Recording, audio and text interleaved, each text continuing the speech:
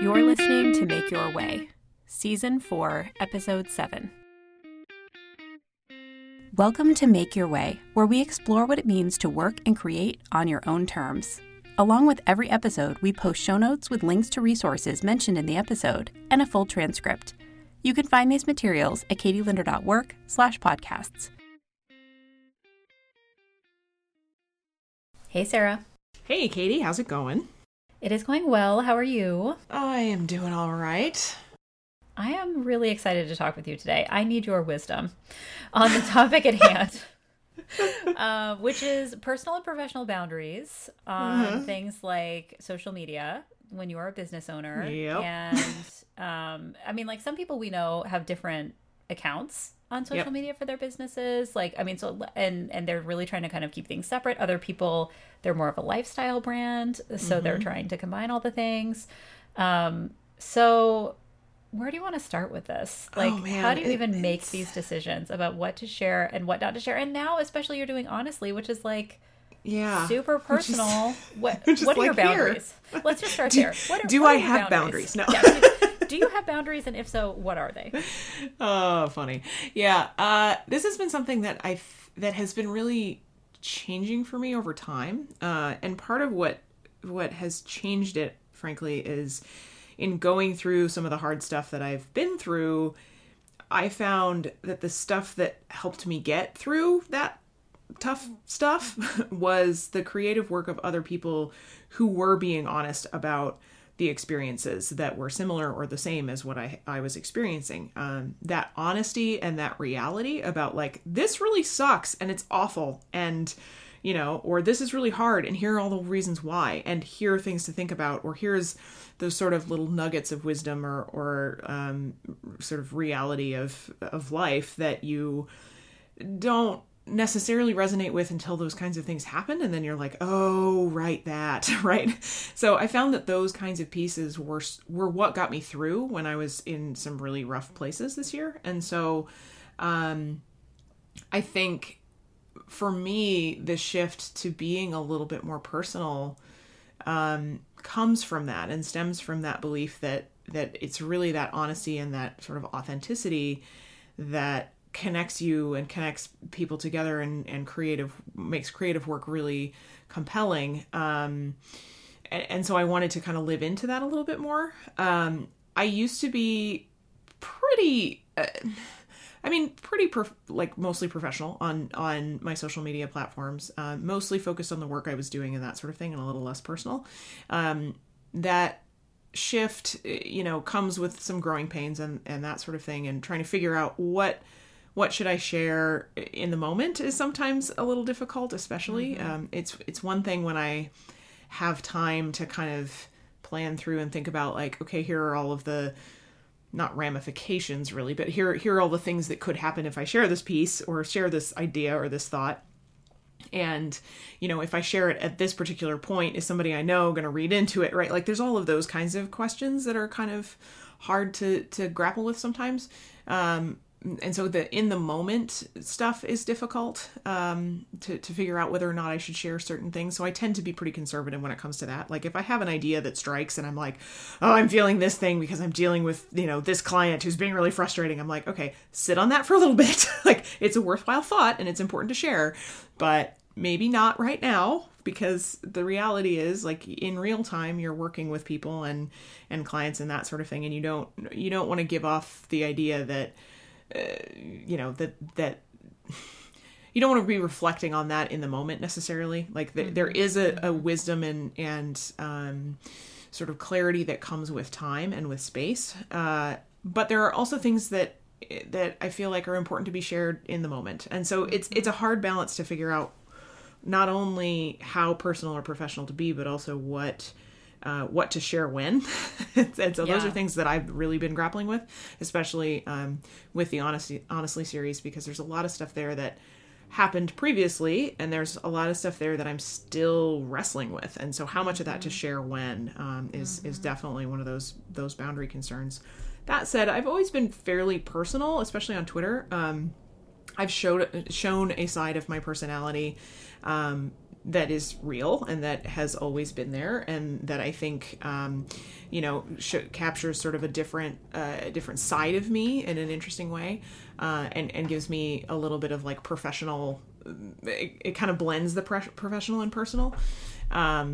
And so that's always felt comfortable for me, but this newest one is stepping a little further outside of that comfort zone, and being a little more sort of devil may care in like, I don't really care how people it's not that I don't care how people react to it, but like I'm not putting as much thought into that, I guess. I used to be super paranoid about like, oh, if I put this out, then people are going to think XYZ.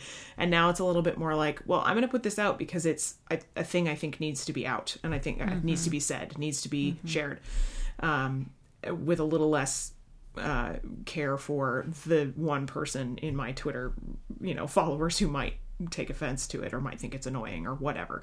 So I tend to be a little bit more brazen in that regard, but it is a hard balance of figuring out when and how to be authentic without oversharing and without, kind of bearing your soul in a way that's not necessarily comfortable or appropriate for public spaces, right? Like there's all of these questions. So I'm so glad you're like wrestling with this.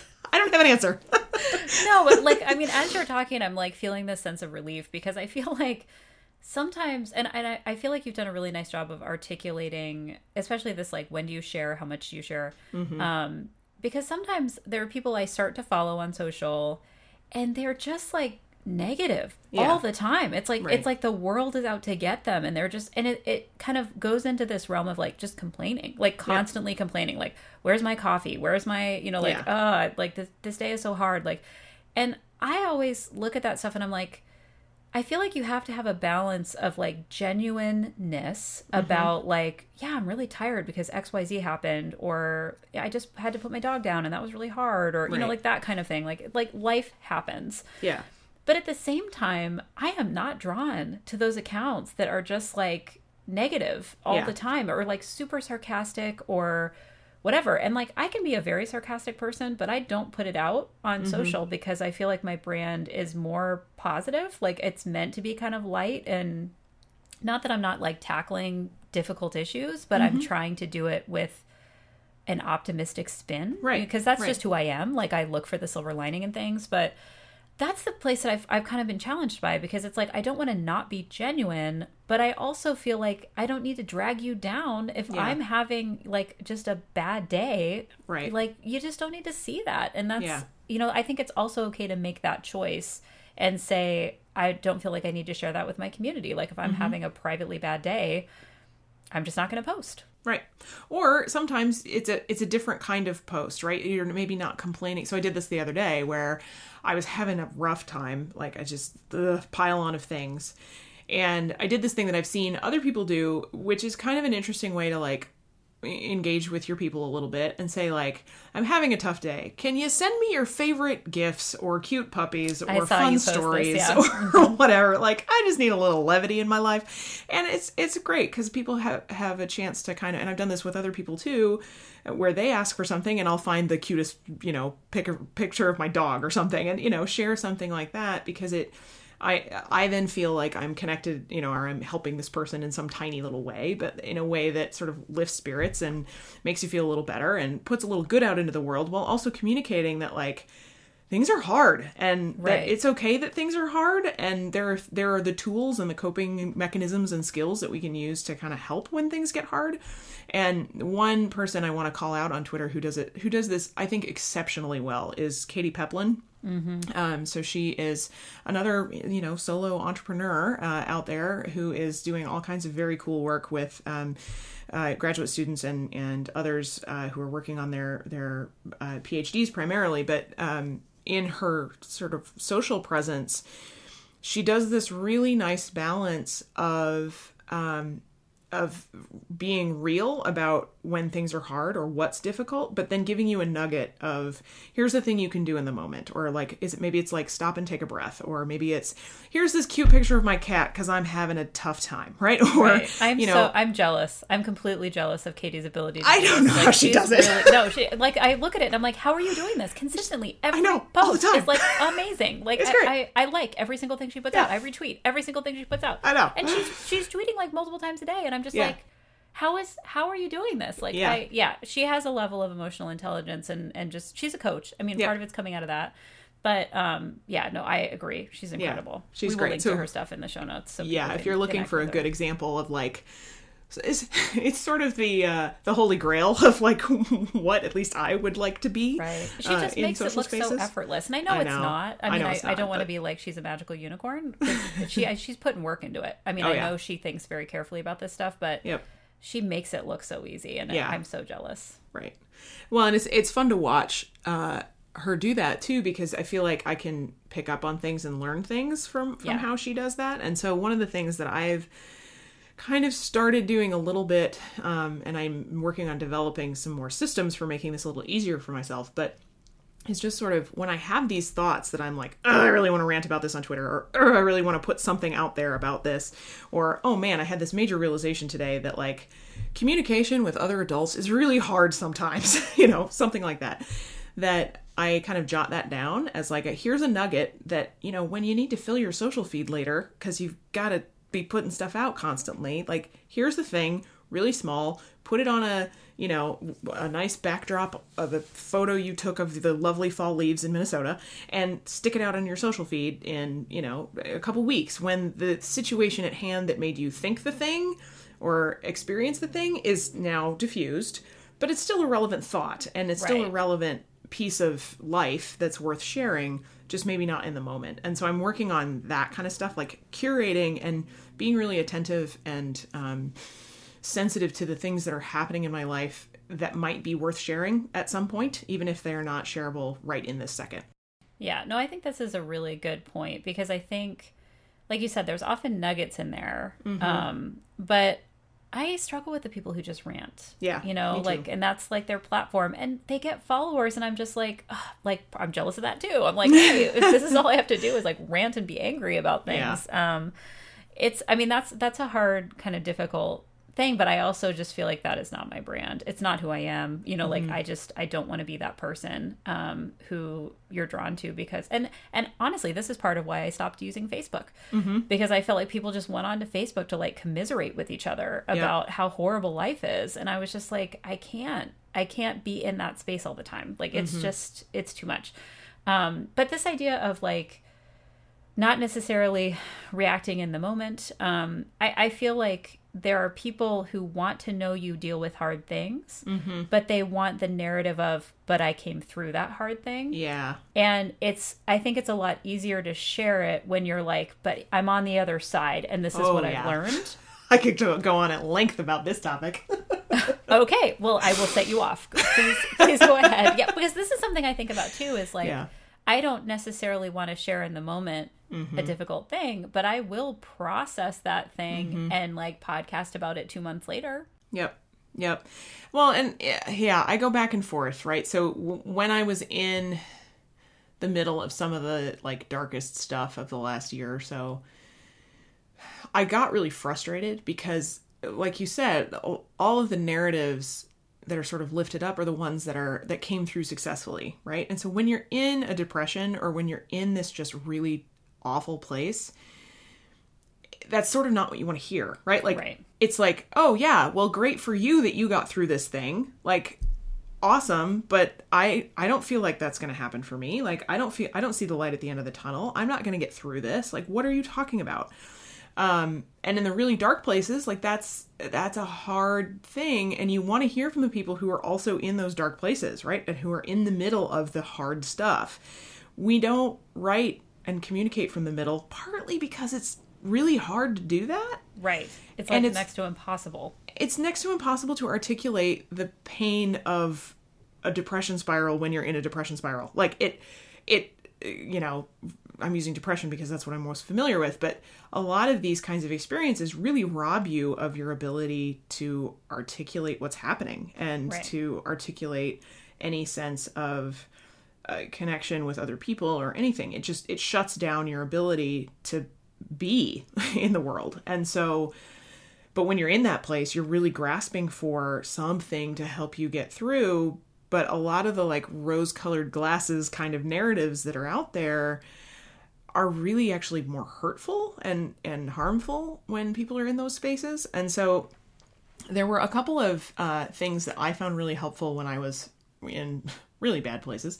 One of those was a podcast called The Hilarious World of Depression. Because again, it was this podcast that, yes, they weren't interviewing people when they were depressed, right? But they were interviewing people who had a lot of experience with depression, ups and downs, and all of those things, who could articulate like, look, I know what it's like to be in that space. It's awful. And here's what it felt like to me. And here, because then it gives you, as you're in that space, it gives you some language to grab onto, like, oh yeah, that is exactly what that feels like. Okay, I'm not alone. Somebody else has felt this way. Okay, this other person described it this way. That's interesting. I don't quite feel it that way, but maybe it's kind of a combo of that and this other thing, right? So you start to be able to really wrap your head around it. And so that one is really useful. And in part because it's called The Hilarious World of Depression, because they talk about the funny parts of it, which seems kind of counterintuitive. But, a lot of the people they talked to were comedians who are able to kind of use their depression and anxiety on the other side of it, like when they are well, to really connect with people and to call out those kind of quirky, weird, funny things that happen as a result of kind of going through that process.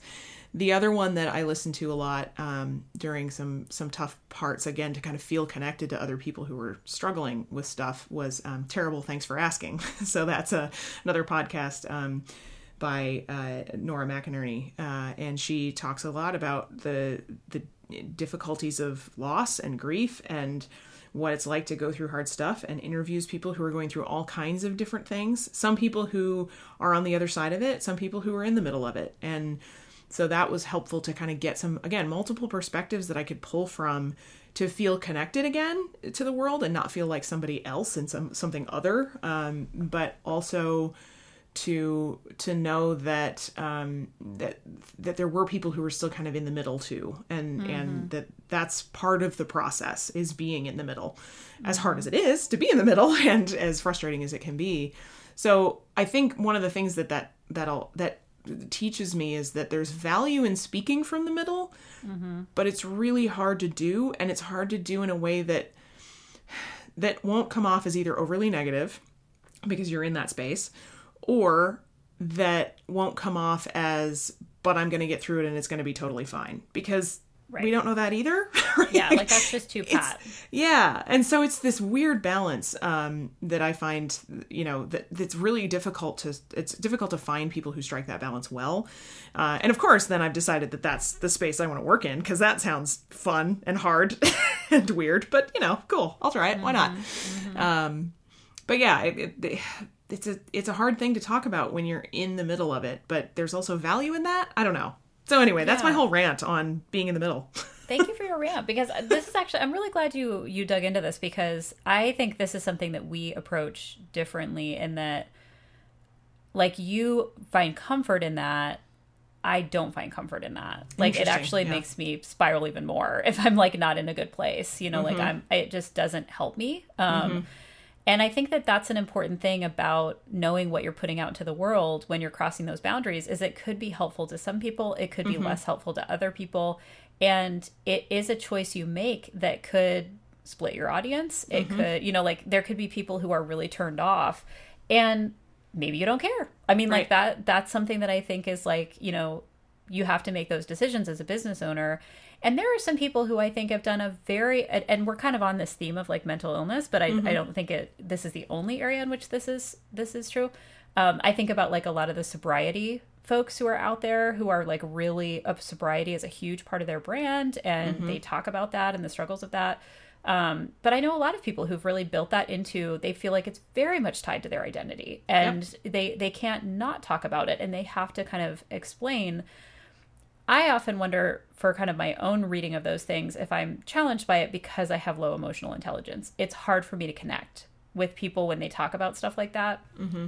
I can understand from an intellectual perspective, like what they're experiencing, but I don't connect with it on an emotional level. Mm-hmm. And part of me is like, why are you sharing this? Like, just in a very like, you know, like to be blunt, you know, like this is literally how my brain works. And it's like how I naturally respond. And I think about it from an intellectual level first, whereas I think other people connect with it on an emotional level first. And that's why it works. You know, like that's why you build communities around these topics.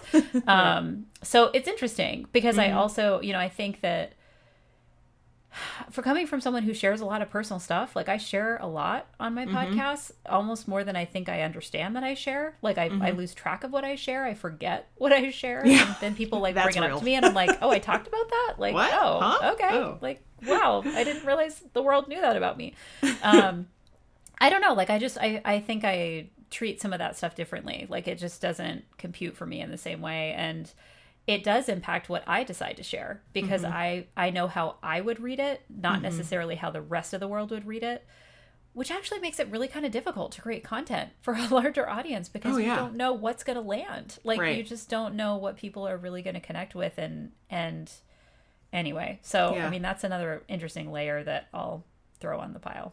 Well, and I think you're also speaking to the fact that there are, as you said, people out there who are thinking about the world similarly to you, and those who aren't. And so there's value in all of those voices, though, right? Like there's value in being, you know, more intellectual about the things that you're sharing and about the things that you're enjoying and doing and producing in the world.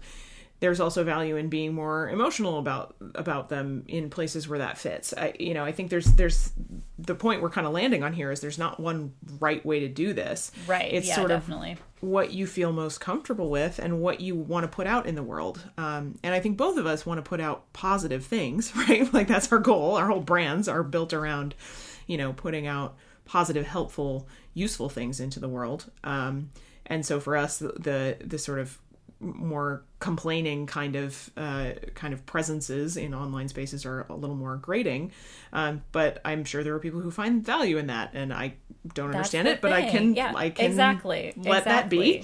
Like there are lots of different ways of being online presence that works for people, and so I'm glad you raised that because this is definitely not meant as a judgment, and to be honest, like I'm a little bit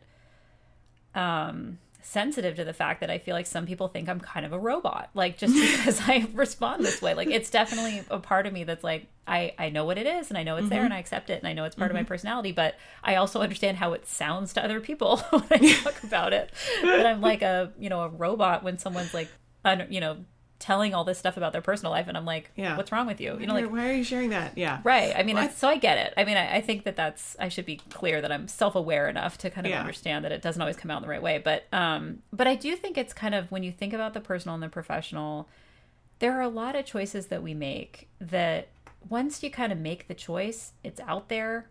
You know, like, I don't know. I feel like the environment we live in now, it's like you don't always make those choices intentionally. Yep.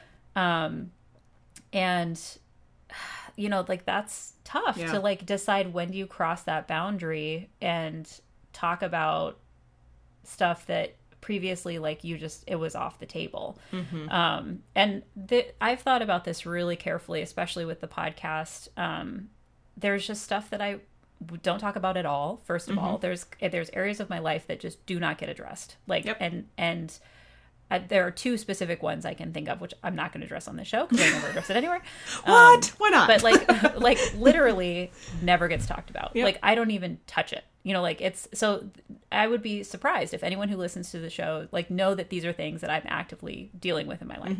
And they're huge things, but they are private. Like they are things that are very important to me, and for that reason, I've decided to keep them private. And who knows, you know, like maybe 2 years from now or whatever, I'm going to talk about them and whatever. I'm not saying it's forever, but since the beginning of my podcasting days. But there's a lot of other stuff that I talk about that I don't even kind of always realize is personal. Yeah. other people have a personal connection to it. And I know, Sarah, I've told you this story. I was at a speaking engagement where I did some private coaching. I won't say where, but I had a faculty member walk in who was visibly pregnant, and she sat down and said, "So I listened to your podcast. I know you're childless by choice, but I need some advice about academic motherhood." And that was like the first meeting of this woman. Like, I'd never met her. Like, she was a stranger, and obviously I wasn't a stranger to her because she listened to my show. And I honestly, Sarah, don't remember talking about being childless by choice. I'm sure it's come up. I did at some point. Yeah. I release 3 or 4 episodes a week of this show. Like, I talk about all kinds of things. Like, I can't keep track of and some people are probably like horrified to hear me say that I don't know what I've talked about on this show. And my partner is horrified by it. He's like, I don't know how you shared this information.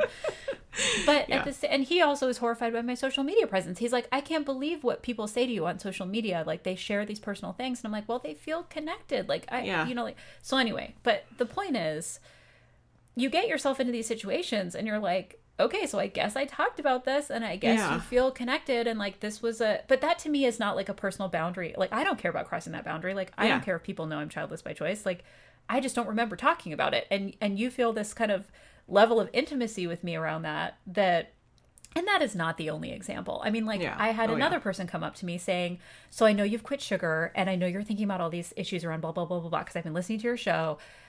Let's talk about XYZ. And I'm like, I don't know you. Like, you are, like, and I'm happy to engage in those conversations. Like, if you walk up to me on the street and you want to engage me about whatever, about the podcast, like, I've had people run into me in airports after I've given a speaking engagement and like wanting to engage me in all kinds of stuff. Great. Like, that's fine. But it is a really kind of weird thing about those personal, professional boundaries of what you share online, that people that you don't know feel very connected to you. Like, they feel like they have a relationship with you because you've been in their earbuds or whatever for hours sometimes. So that's a thing that's kind of weird. I mean, thoughts on that? Well, I think we've probably all been on both sides of that. Well, not all, but a lot of us have been on both sides of that equation. So I've had similar kinds of things where somebody either comes up to me or has watched my videos previously or whatever, and just like launches into this, oh, I thought this was so great, and da-da-da-da, and you're like, hi, my name is Sarah. Like, what? Who are you? What? Okay, hi. Your hand and have a formal introduction. Exactly. And some of that is just based on our sort of social scripts for how interactions should go. And I feel like a lot of those scripts haven't really adjusted to this brave new world of the internet, right? Like, where things about people before you've actually met them. Like, our sort of social interactions haven't, in sort of the meat space, to use the internet terminology, so in real life, don't match with how much we do or don't know about somebody, which is a weird thing. And I felt that too with, creators, either internet creators or other people that I just really connect with and consume a lot of their content and their writing or whatever. And then you see them in real life and you're like, oh, that's that person. And there's part of you that like wants to run up to them and be like, oh my gosh, you've made such an impact on my life, and here's why. But you also know that like, that's super weird, right? To like run up to somebody and be like, oh my God, you've changed my life. Girl, but like, all over someone who has no idea who you are. Yeah, exactly. And so it's helpful to kind of have been on both sides of that, because you know a little bit how that feels on both ends. Like, cause for the person who's coming up to you and saying like, oh my gosh, I love this thing, I'm connected with you on this and whatever, that's a hugely like meaningful experience for them. And so, approaching that with as much gentleness as you can is obviously as helpful for making the interaction go well. But also, as the person who's doing the approaching, like being thoughtful about the fact that this person that you feel like you know personally doesn't know you at all. And so don't expect them to immediately want to hug you, right? Like, or whatever. Like, right, yeah, or whatever. Well, and I mean, I want to be clear too that like, I mean, when these people approach me, it's super fun. It's great. It's like, I'm like, I am touched by that. Like, I am like, wow, like you have spent part of your life listening to me on my podcast or whatever, like interacting with me in whatever way. That's a huge privilege. Like the fact that the fact that I have the amount of people listening to this podcast, which I don't fully understand, to be completely honest. Like, I mean, I feel like there just aren't very many academics who are podcasting. And so people, that's part of it. Find the show or whatever. But I also just think it's one of those things where I want to be able to kind of respond, as you're saying, appropriately, to express like, thank you. Like, that's the main thing I want to express is like, thank you for listening to the show. Thank you for telling me that this was like impactful for you. But also to find ways, and this is actually like to connect this back to some of our 2019 goals and intentions. I think this is part of why I'm trying to build this online community I'm trying to build around academic writing, is like to deepen those connections, because like it is a little weird to meet like you and this is kind of also just the weird thing about internet orbits. Like you orbit around someone for a little while and then maybe they have like some kind of offering and you decide to buy it, or you private message them about something that they've said, or you somehow kind of like deepen the connection and like poke them and say, I'm here and I have something I want to talk to you about. The thing that I don't think people realize is, like there's this person on I won't go into too much detail, but they're on a social media platform that I'm on, and they consistently like and comment like everything I post, but in a very genuine way. Like it's very thoughtful and intentional. I know that person's name. I've looked at their profile. Like I mean, I'm very aware of them because they keep like knocking on my door, and they're not asking for anything. They're just like poking and saying like, hey, I'm over here and I like your stuff. I am way more aware of that person than someone who's just kind of lurking and following me and like listening to the podcast, but has never reached out to me via email, who's never, said anything, like in a more kind of public way. So I don't know. There's also that. There's also like you can reach out and kind of deepen that connection, or ask for a quick Skype call or whatever, like, or ask a question that gets featured on my show, like, that kind of thing. So I don't know, like I feel like that's kind of the interesting thing about this professional private boundary setting is like, I am actively inviting people in. I mean, like, I know that when I'm posting this stuff, like I am asking people to connect. That's the whole purpose. I'm not just in my podcast closet for your own no one else. Gratification. Yeah, like, it's not just for me, like it's meant to elicit some of this. So then when it happens, I shouldn't be surprised by it, because the whole purpose of doing it, I think you kind of forget, because you are in your podcast closet by yourself, and you don't always get these comments. And then all of a sudden, like everybody connects with a certain episode and you're like, oh yeah, like there's hundreds of people on the other end of this thing who are like listening and engaged. Yeah. Well, you raise a couple of really great points. The first of which is just that the life of an internet entrepreneur is, or really any, I would say, like creative, sort of solitary creative project, is really different than like a rock star, right? Like a rock star goes on tour and sees how many people are super into their stuff on a nightly basis, right? For us, we create stuff and we put it out into this weird internet ether world where, you know, you like never know. Right. You don't know who's seeing it and who's not. And, or, you know, if anybody cares or is watching, and until somebody comes and says, hey, your work really meant something to me. Right. And so, like, as a creator, I love getting that kind of stuff. I love getting feedback. I love getting like, hey, you did, you know, I loved this point, but could you talk about this next time? Or you missed this point entirely, you know, please fix it, whatever. Like, I appreciate that kind of feedback because it's valuable to the creative endeavor and it lets me know that people actually care. And so then that what I'm producing actually has some value to somebody else. Right. And so the usefulness part that you raised is huge for me. Like, I don't, you know, I want to put out stuff that people are like, that was actionable. I could do something based on what you said. And I always kind of do the math in my own head. I mean, it's definitely not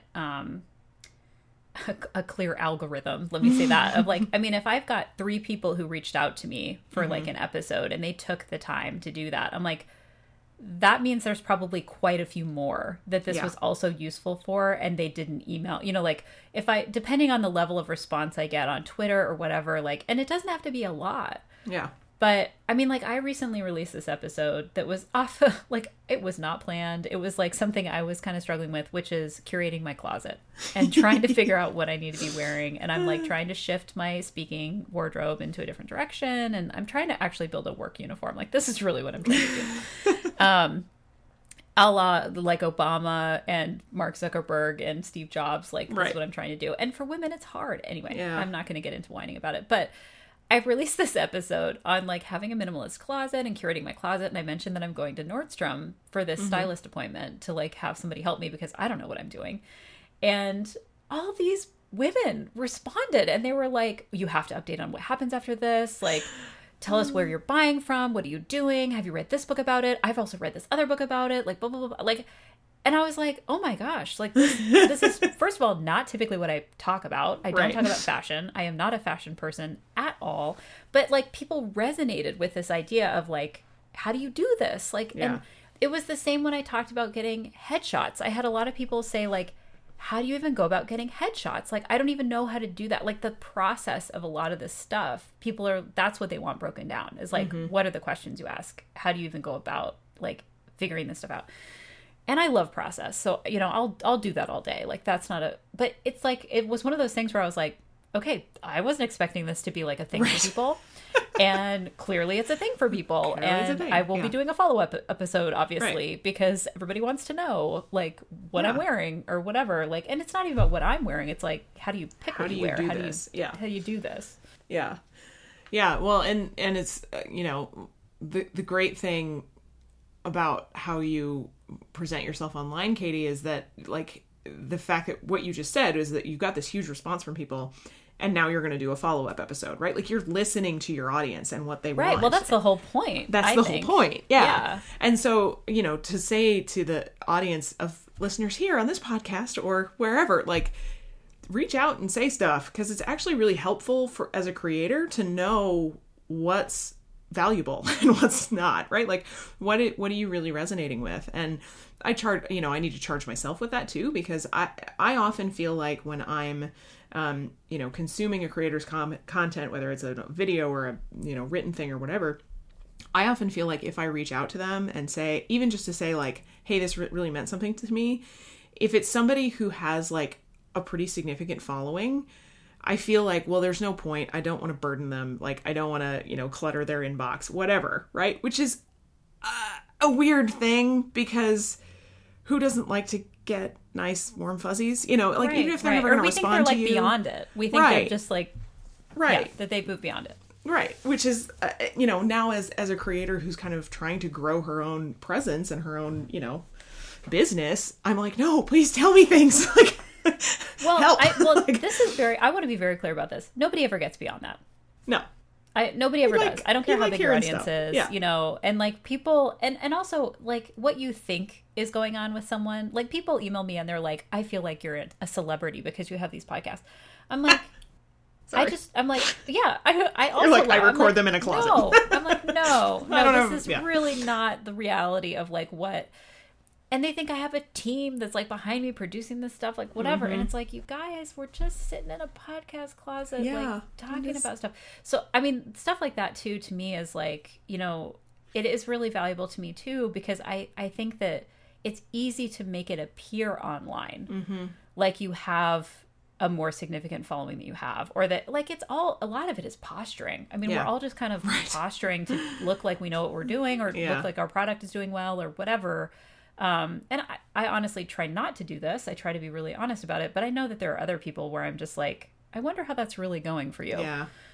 Like you're pushing it in a way that makes me wonder, are you not hitting your goals? Yeah. Right. Yeah. Like, or the fact that you extended your deadline or whatever, like I mean, I don't know. There's all these tricks and stuff, but, interesting. Well, so the other piece of this that I think is worth noting is that some of this depends on the size of your audience too. So I've heard a lot of, especially female creators on YouTube, but in other spaces too, talk about the difficulty with when your audience gets past a certain size. Like the bigger your audience gets, the more death threats you get, for example. Right. Or just and things like that. interactions. Negative interaction, trolls, outright threats, like all of that kind of stuff. And, so one of the things that's definitely something that I've been wrestling with a lot in thinking about this Honestly series and some of those kinds of things is, I feel best having a smaller audience. But I don't control that, right? Like, we don't control how things go in online spaces necessarily. And so, I also have to be thoughtful about, okay, if I were someday to have a large audience and we're facing some of these issues, what would I want to make sure is protected, right? What would I want to make sure is not out there? And so I'm thoughtful about like the photos that I post and, making sure I don't have any geotags on and, those kinds of things to protect your privacy and your safety, frankly, as a woman on the internet, in a very concerted way. And so, when we're talking about personal professional boundaries, like there's the stuff that you share, and then there's just basic safety stuff too. And especially as your audience size grows, you're gonna get more negative stuff. And, we've had awful instances of female creators being murdered because somebody fixated on them, right? Like that kind of stuff happens. And so being thoughtful about when you're sharing sharing stuff, about when are you sharing that you are on vacation or that you were on vacation, right? Those kinds of little things. This is just like the big bad internet world. Exactly. You got to be careful to this now. Yep. Yeah. Which is like frustrating that that's the world we live in, but it is the world that we live in. So, some of the thought goes into the size of the audience. Like my audience at this size, I'm not that worried about it. But I also know that like if some of this stuff that I'm sharing catches on in a way that I kind of hope it will, like my audience size is going to grow. And with that growth comes positives, but also comes negatives when it comes to interactions with trolls, etc. So I'm curious, Katie, have you had much experience with trolls? And if so, how do you deal with that? So I've been really fortunate not to have much experience with this. And honestly, it kind of surprises me. Like I would have expected and not that my audience is huge, but it's big enough that, but at the same time, I don't feel like I'm sharing out stuff that is, all my topics are pretty tame. Right. I'm not trying to attract attention. And like we talked about earlier in the episode, I'm not ranting about stuff. I just don't do that. And that's an intentional choice I'm making in terms of how I engage online. However, I did write a recent book about managing professional identity online in which I had a chapter on online conflict and talked about trolls and bullies and critics and how do you deal with this? And I think that it's definitely, part of white privilege that I don't have this. I think it's definitely part of who I hang out with on the internet that is causing this. And if you look at my, if you go anywhere where I am online, like Instagram or Twitter or whatever, and you look at who I'm following, it's a really small list. I mean, my Twitter list is maybe 200 people that I follow. If you follow me, in all likelihood, I will not follow you back. I mean, that is, I have very curated lists, and I've had people who've gotten upset with me about that. I don't consider that trolling, but they've just emailed me and said and I shouldn't say people, a person. This is not a crowd of people who are upset. Yeah. But I had a person write me an email and say I'm really upset that you didn't follow me back, and the internet's about building community, and what's wrong with you, basically. And I was I don't auto follow back. That's just not what I do. You need to interact with me in a way that feels meaningful, and you need to put out content that I want to follow, and that is when I will follow you. I understood. I understood what she was saying, and I think it's the same. If you go to my Instagram feed, it's heavily curated. I'm not following 1,000 people. So that's the other piece is I feel like I've built this little corner of the internet for myself. Yeah. That is something I'm kind of careful about. Yep. But it's all so relative because I share sometimes with my partner what people are posting to me about, or they private message me something, or they email me. I get very long emails from listeners, which I actually, again, it's a huge privilege that people are willing to write to me and share their stories and ask a question, but they want to give me a lot of context. And sometimes I'll share these with my partner, if it's really meaningful or they've said something nice or whatever. And he's I cannot believe that people are writing to you this. Yeah. I cannot believe that people are sharing this kind of information with you.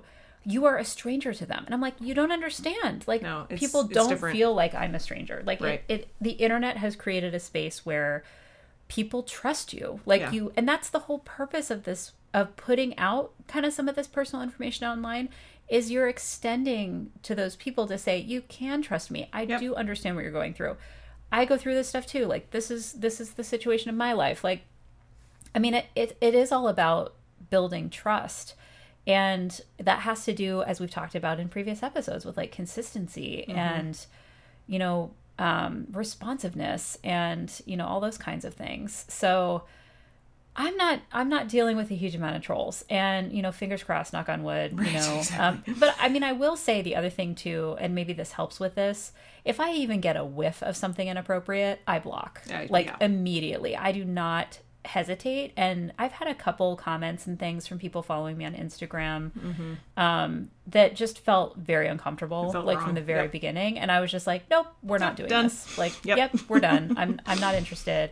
And it could have been totally innocent. Like, that's fine. I'm not willing to take that risk. Like, I'm not willing to mess around with any of that. So that's the other thing, is I'm like super sensitive when it comes to stuff that I consider to be kind of crossing a line, and I will immediately block people. And I don't feel, this is kind of the positive side of my like emotional intelligence, is like that. I don't feel like that's offensive to other people. Like, I'm like, this is how the internet works. Like, I'm not, you know, torn about whether or not I should block you.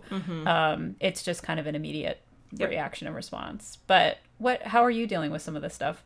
Yeah, I mean, I'm also in a similar boat where I haven't had much of that, but a similar kind of thing. Like, if I get basically, if it makes me uncomfortable, or if I have sort of that gut reaction of like, you know, then I'm going to shut it down. I'm going to block. I'm going to, you know, just, you know, make it so that person cannot access me very much anymore. So I've had a couple instances of that, nothing too intense. So that's good. But yeah, similar sort of thing. I think the other hope is that you, in the process of developing a community, like, that you have sort of moderators who step up in that community, right? And so if people start attacking you or whatever, that hopefully you have your supporters who jump in and, you know, kind of shut that down and make it clear, like, that's not how we behave here. That said, you know, you get to a certain sort of size of audience, and that just isn't always possible. And so I know it's a hard balance, and it's a difficult thing, especially for larger content creators, especially in sort of the YouTube world is where I'm most familiar with it. But it's a really big struggle for a lot of them to try to figure out how to engage with an audience when it feels primarily hostile because of the way the comment system works and all that kind of stuff. So, you know, I just want to raise that to mention that, you know, you and I both have fairly small audiences and like it that way, frankly. Right. It's fine. It's fine. I'm happy with it. I don't need explosive growth in this area. I'm good with slow and steady, and keeping it small, because I know that there are disadvantages to having those bigger audiences. And so I just want to be sensitive that a lot of this stuff is coming from our perspective that is built on a smaller audience. And so a lot of this would be really different if we were big. I'm glad you've contextualized that. And I also think, like, when I get comments from people, and I think about like one specific one that happened, I don't know, several months ago, but it stuck in my mind because somebody basically called me out for charging for something that they thought should have been free.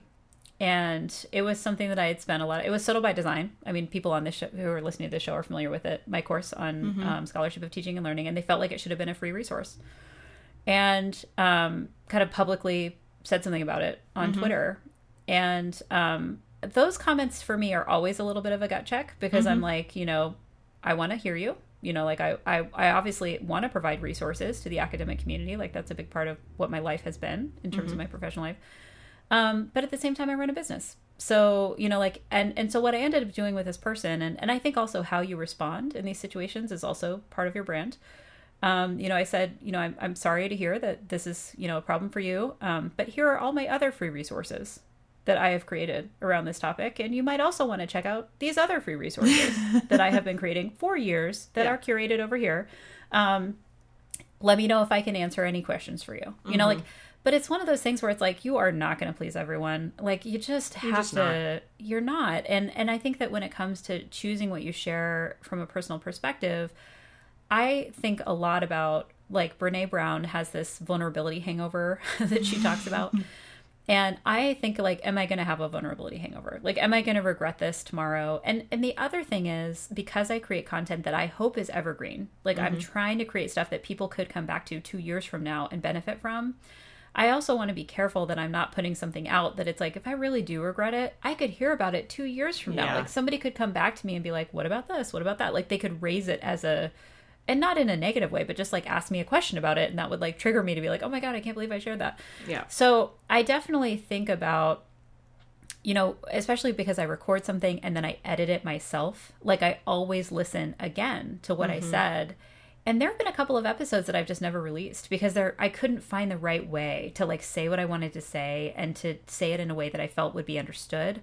And so I just didn't put it out there. And I've had some people ask me questions about things that I just couldn't find a way to respond to it that would align with my brand and that would align with what I thought would be helpful for my listeners. And so I chose not to respond to the question. Yep. So, I mean, I think that that's part of it too, is like, you get to make these choices. Like, this is up to you. And honestly, like circling back to those things I mentioned earlier that I'd never talk about, nobody knows. So nobody's asking me about it. Like, it's not like people feel like there's a gap or that I'm like not sharing part of my life or whatever, like, cause they don't know, like it's a hard stop. So, you know, and they know a lot of other stuff. So it just kind of, it balances out, I think.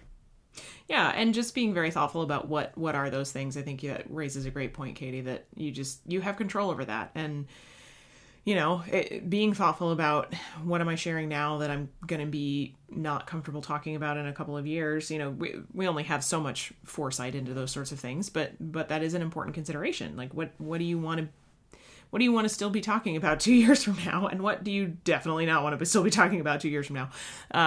And that helps kind of guide the way that you approach sharing content on the internet, I think. And I've heard this term in a couple of places now, this idea of curated authenticity. And I love that term because I think it raises the distinction that I'm not sharing everything that's happening to me. I'm not sharing everything that I'm going through or all of the details about everything that's happening, right? Like, I can be honest about certain parts of it, but I'm then going to say, honestly, I'm not comfortable sharing more details than that with the general public about that for all of these reasons. But I'm being authentic and I'm being honest in the ways that feel comfortable to me, but it is curated, right? At the end of the day, like you're saying, I'm making decisions that are based on what do I want to convey in my brand? How does this fit with my brand, right?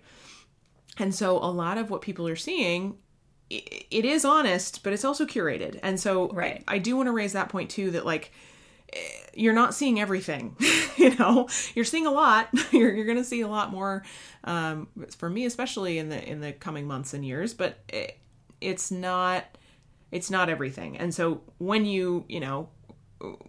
and that's a good reminder for us too, that people, when they come up and ask us questions or when they reach out and say these things, like, they don't know those other pieces that you haven't shared. And so though that might be upsetting for us for whatever reason, if it's triggering or whatever, like, they don't necessarily know that is how we experience it. And so there's even if there's honesty and even if there's a lot of sharing, there is this separation too, right? Right. We don't know everything about what's happening in someone else's life. It's basically what it comes down to. You can't. Yeah. Well, so this is also, like, there's one other element of this that I want to make sure we touch on. And I think you kind of made me think about this because you were talking about the future. Like, we don't know, you know, into the future. And one of the things that I've recently had to deal with is, so I expanded my business into having a coaching practice in a more intentional way in this past year. And one of the things, if you know anything about coaching, coaches are not really experts. Like, that is not how they show up in that space. And typically also when you hire a coach, you don't know anything about them. Like, it's kind of like a therapist. Like, you don't know about your therapist's personal life. Like, they don't need to share that information with you to treat you, you know, like, and not to say coaching is therapy. It is not. I'm just drawing a parallel. So, it's been very interesting because I have a lot of coaching clients who approach me because they listen to the podcast, and the podcast has worked as a kind of funnel into that service that I offer. But they come in knowing a lot about me. Some of them have listened to the podcast from the beginning. which is fine. But it's interesting. And I've had to really change how I onboard new clients, because on the podcast, I present intentionally as an expert. Like, that's the point, is I'm coming on and I'm answering questions from listeners. I'm sharing my experience. I'm sharing resources. I'm giving tips and suggestions and strategies and whatever. And that's not what a coach does. Like, a coach doesn't offer that kind of expertise. That's not the point of coaching. And so when I have somebody come to me and know me from those areas, or even my blog, I mean, like anywhere where I'm kind of showing up as an expert, I have to be careful that they understand that there is a coaching relationship there that's different. Mm-hmm. And also that this is a little, I don't want to say like strange or weird. It's not. It's just, it's a different kind of coaching relationship, because typically you wouldn't know your coach in the way that you know me. Mm-hmm. But also I feel like it's changing a little bit the landscape of coaching, because typically you don't engage a coach until you learn a little bit about them. And many coaches will share at least a little bit about their background, you know, so you kind of know if you're a good fit. And because of the internet, you can follow someone and you can see like what they're posting on Instagram or whatever it might be. And so coaches have to think about that. Like, are they modeling the kinds of things they want their clients to do, you know, like in terms of accountability or in terms of whatever. Like, recently I've been posting on Instagram stories these workouts that I'm doing. I announced an exercise challenge, basically, because I was really struggling with accountability with exercise. So I announced it to my entire podcast community and was like, hey there, everybody want to help me stay accountable to exercising? So I've been posting on Instagram stories. And there's probably something for some people that's very attractive about someone who can go out there and every morning execute that. Like, they say they're going to do it and then they do it. You know, like that feels like you can trust that person, that feels like they have consistency, and hang out people, because I'll fall off the wagon one of these days. But, you know, like but I'm just saying, like, that becomes part of what I'm modeling. Like, I said I'm going to do it, and now I'm doing it, and I'm sharing with you how I'm doing it, and here's how it's manageable to do it in a busy schedule, and blah, blah, blah, like whatever. Right. But the general idea of it is you model like how you are as a coach, like that part of my brand. And that's another reason why I'm not putting a bunch of negativity out there, because it's like, I'm not going to do that for you as a coach. Like, you're going to come into a space where we're going to figure stuff out together. And anyway, so I feel like there's also this layer of, I could not have foreseen when I started doing social that I was going to have this issue come up of people knowing me in a different way than I had kind of originally intended, and it not matching with this identity I have as a coach. And so now I'm trying to kind of blend those things together. Yep. But I'm an expert too. So that's the other part that's kind of like, I have these two halves of what I do. I have an expert half, and then I also have a coaching side. And it creates kind of a unique combination for some of my clients, because I can do kind of some coaching and consulting with them. But I couldn't have foreseen that. Like, there's just no way I would have known. And it's created some really interesting discussions with other coaches about like how to kind of deal with this, because I've got clients coming in and they are ready for me to like provide the answers for them. Yep. And it's like, that's not what coaching is. And I've had to really shape my messaging to be clear about that. Yeah. It's so interesting, because you and I both, I think part of our brands, we don't present as our LLCs, right? It's not like I am out there as Developlay, right? Like, that's not the persona I'm trying to create, because when you work with me, you work with me. And so I think there's a value in having your audience get to know you.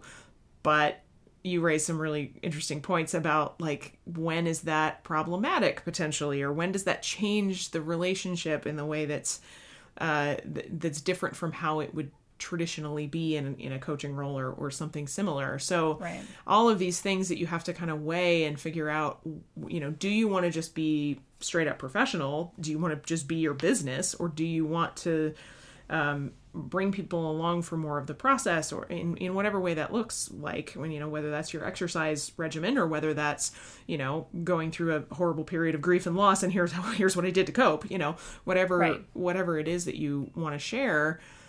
that comes with positives and it comes with negatives and it comes with kind of questions too about how do you navigate that in a way that feels best for you and that works best for your business. And I don't have answers. I think it's an ongoing process, and I think you and I, Katie, are both kind of still learning about how to do this best and in the best way that works for us. There's always new platforms. There's always new features that you have to kind of navigate. Yeah, and this is something that I do talk about at length in this book that I've recently written, because it is very personal. It is totally about aligning your professional values with how you want to be and who you want to be in these online spaces, and where and how often, and all those things. But the other thing that I think is kind of important to raise, and I was thinking about this lately because I follow someone online, and I hate to talk about this stuff with these examples because I would never want to call anyone out. So I'm not even going to say what platform, but they're actively on the job market. They've been sharing about that, but they've also been sharing about all this other stuff that I'm like, do you think that the people who are hiring you are not looking? Right. They're going to come out and find you, and you're talking about all this other stuff. And is this really how you want to show? Anyway. Yeah. And there's a lot of ethical questions about HR departments Googling people and whatever. I'm not even going to go into that and say, I'm just going to say it happens. Right. And it can impact, how people see you. And that's a choice you're making. Right. But I also feel so this is not just about your business. This is about stuff that you put out into the internet that's basically a billboard of you sharing out your stuff. I don't care how private your settings are. Yep. It's still the internet. People can screenshot stuff. You have to be careful about stuff like that. And it's just, that kind of stuff is challenging for me when I see it, because I'm just I want to pull you aside and just be what are you doing? Don't do what this. Are you doing? Yeah. And you're creating a brand and a reputation for yourself in a way that is genuine and authentic, clearly. But yep. Well, there's a reason I don't talk politics at all on any platform. You could glean where some of my perspectives lean based on some of the things that I talk about and tweet about and Same whatever for me. And share. I mean, I have a PhD in women and gender studies, people. Right. What do you think? Take a guess. I could probably guess some things, but I don't. So much of Twitter lately has become this really divisive place where people are yelling and screaming at each other and about politics, and I'm just I can't even engage. I often feel really hesitant to like something that might be perceived as inflammatory, right? I'm just I can't do that because of that perception piece, because we live in a place now where that cuts off half of the entire population of the US, right? Just cuts your audience off completely. And I'm glad you phrased that, because some people would respond to that, Sarah, and be well, you're just not living an authentic life if you can't like what you want to like. And they would be very judgy about that. And part of me is I hear ya. And the other part of me is are you living in the real world? Yeah. I mean, I can judge you back about, judging me for those kinds of things. Because I'm like you. I'm very careful about that. And I've had some conversations with good friends of mine who are very political online and who are very... They're the ranters. They're the ones who have tens of thousands of followers, and good on them. And they've built a brand around that, and we understand each other's sides. Yep. When we have those conversations, we all understand we're making these decisions, and that it's very personal. And this is very much about doing business on your own terms. We've talked about before, you have to decide what you can live with, and if this is keeping you up at night, make some different decisions, about how you engage and what you support online. And also to just acknowledge there's a huge amount of privilege that goes into making these decisions, and what you can and cannot do, and what you choose and choose not to engage in. And that's also something I address in my book. It's a huge issue for a lot of academics and a lot of business owners.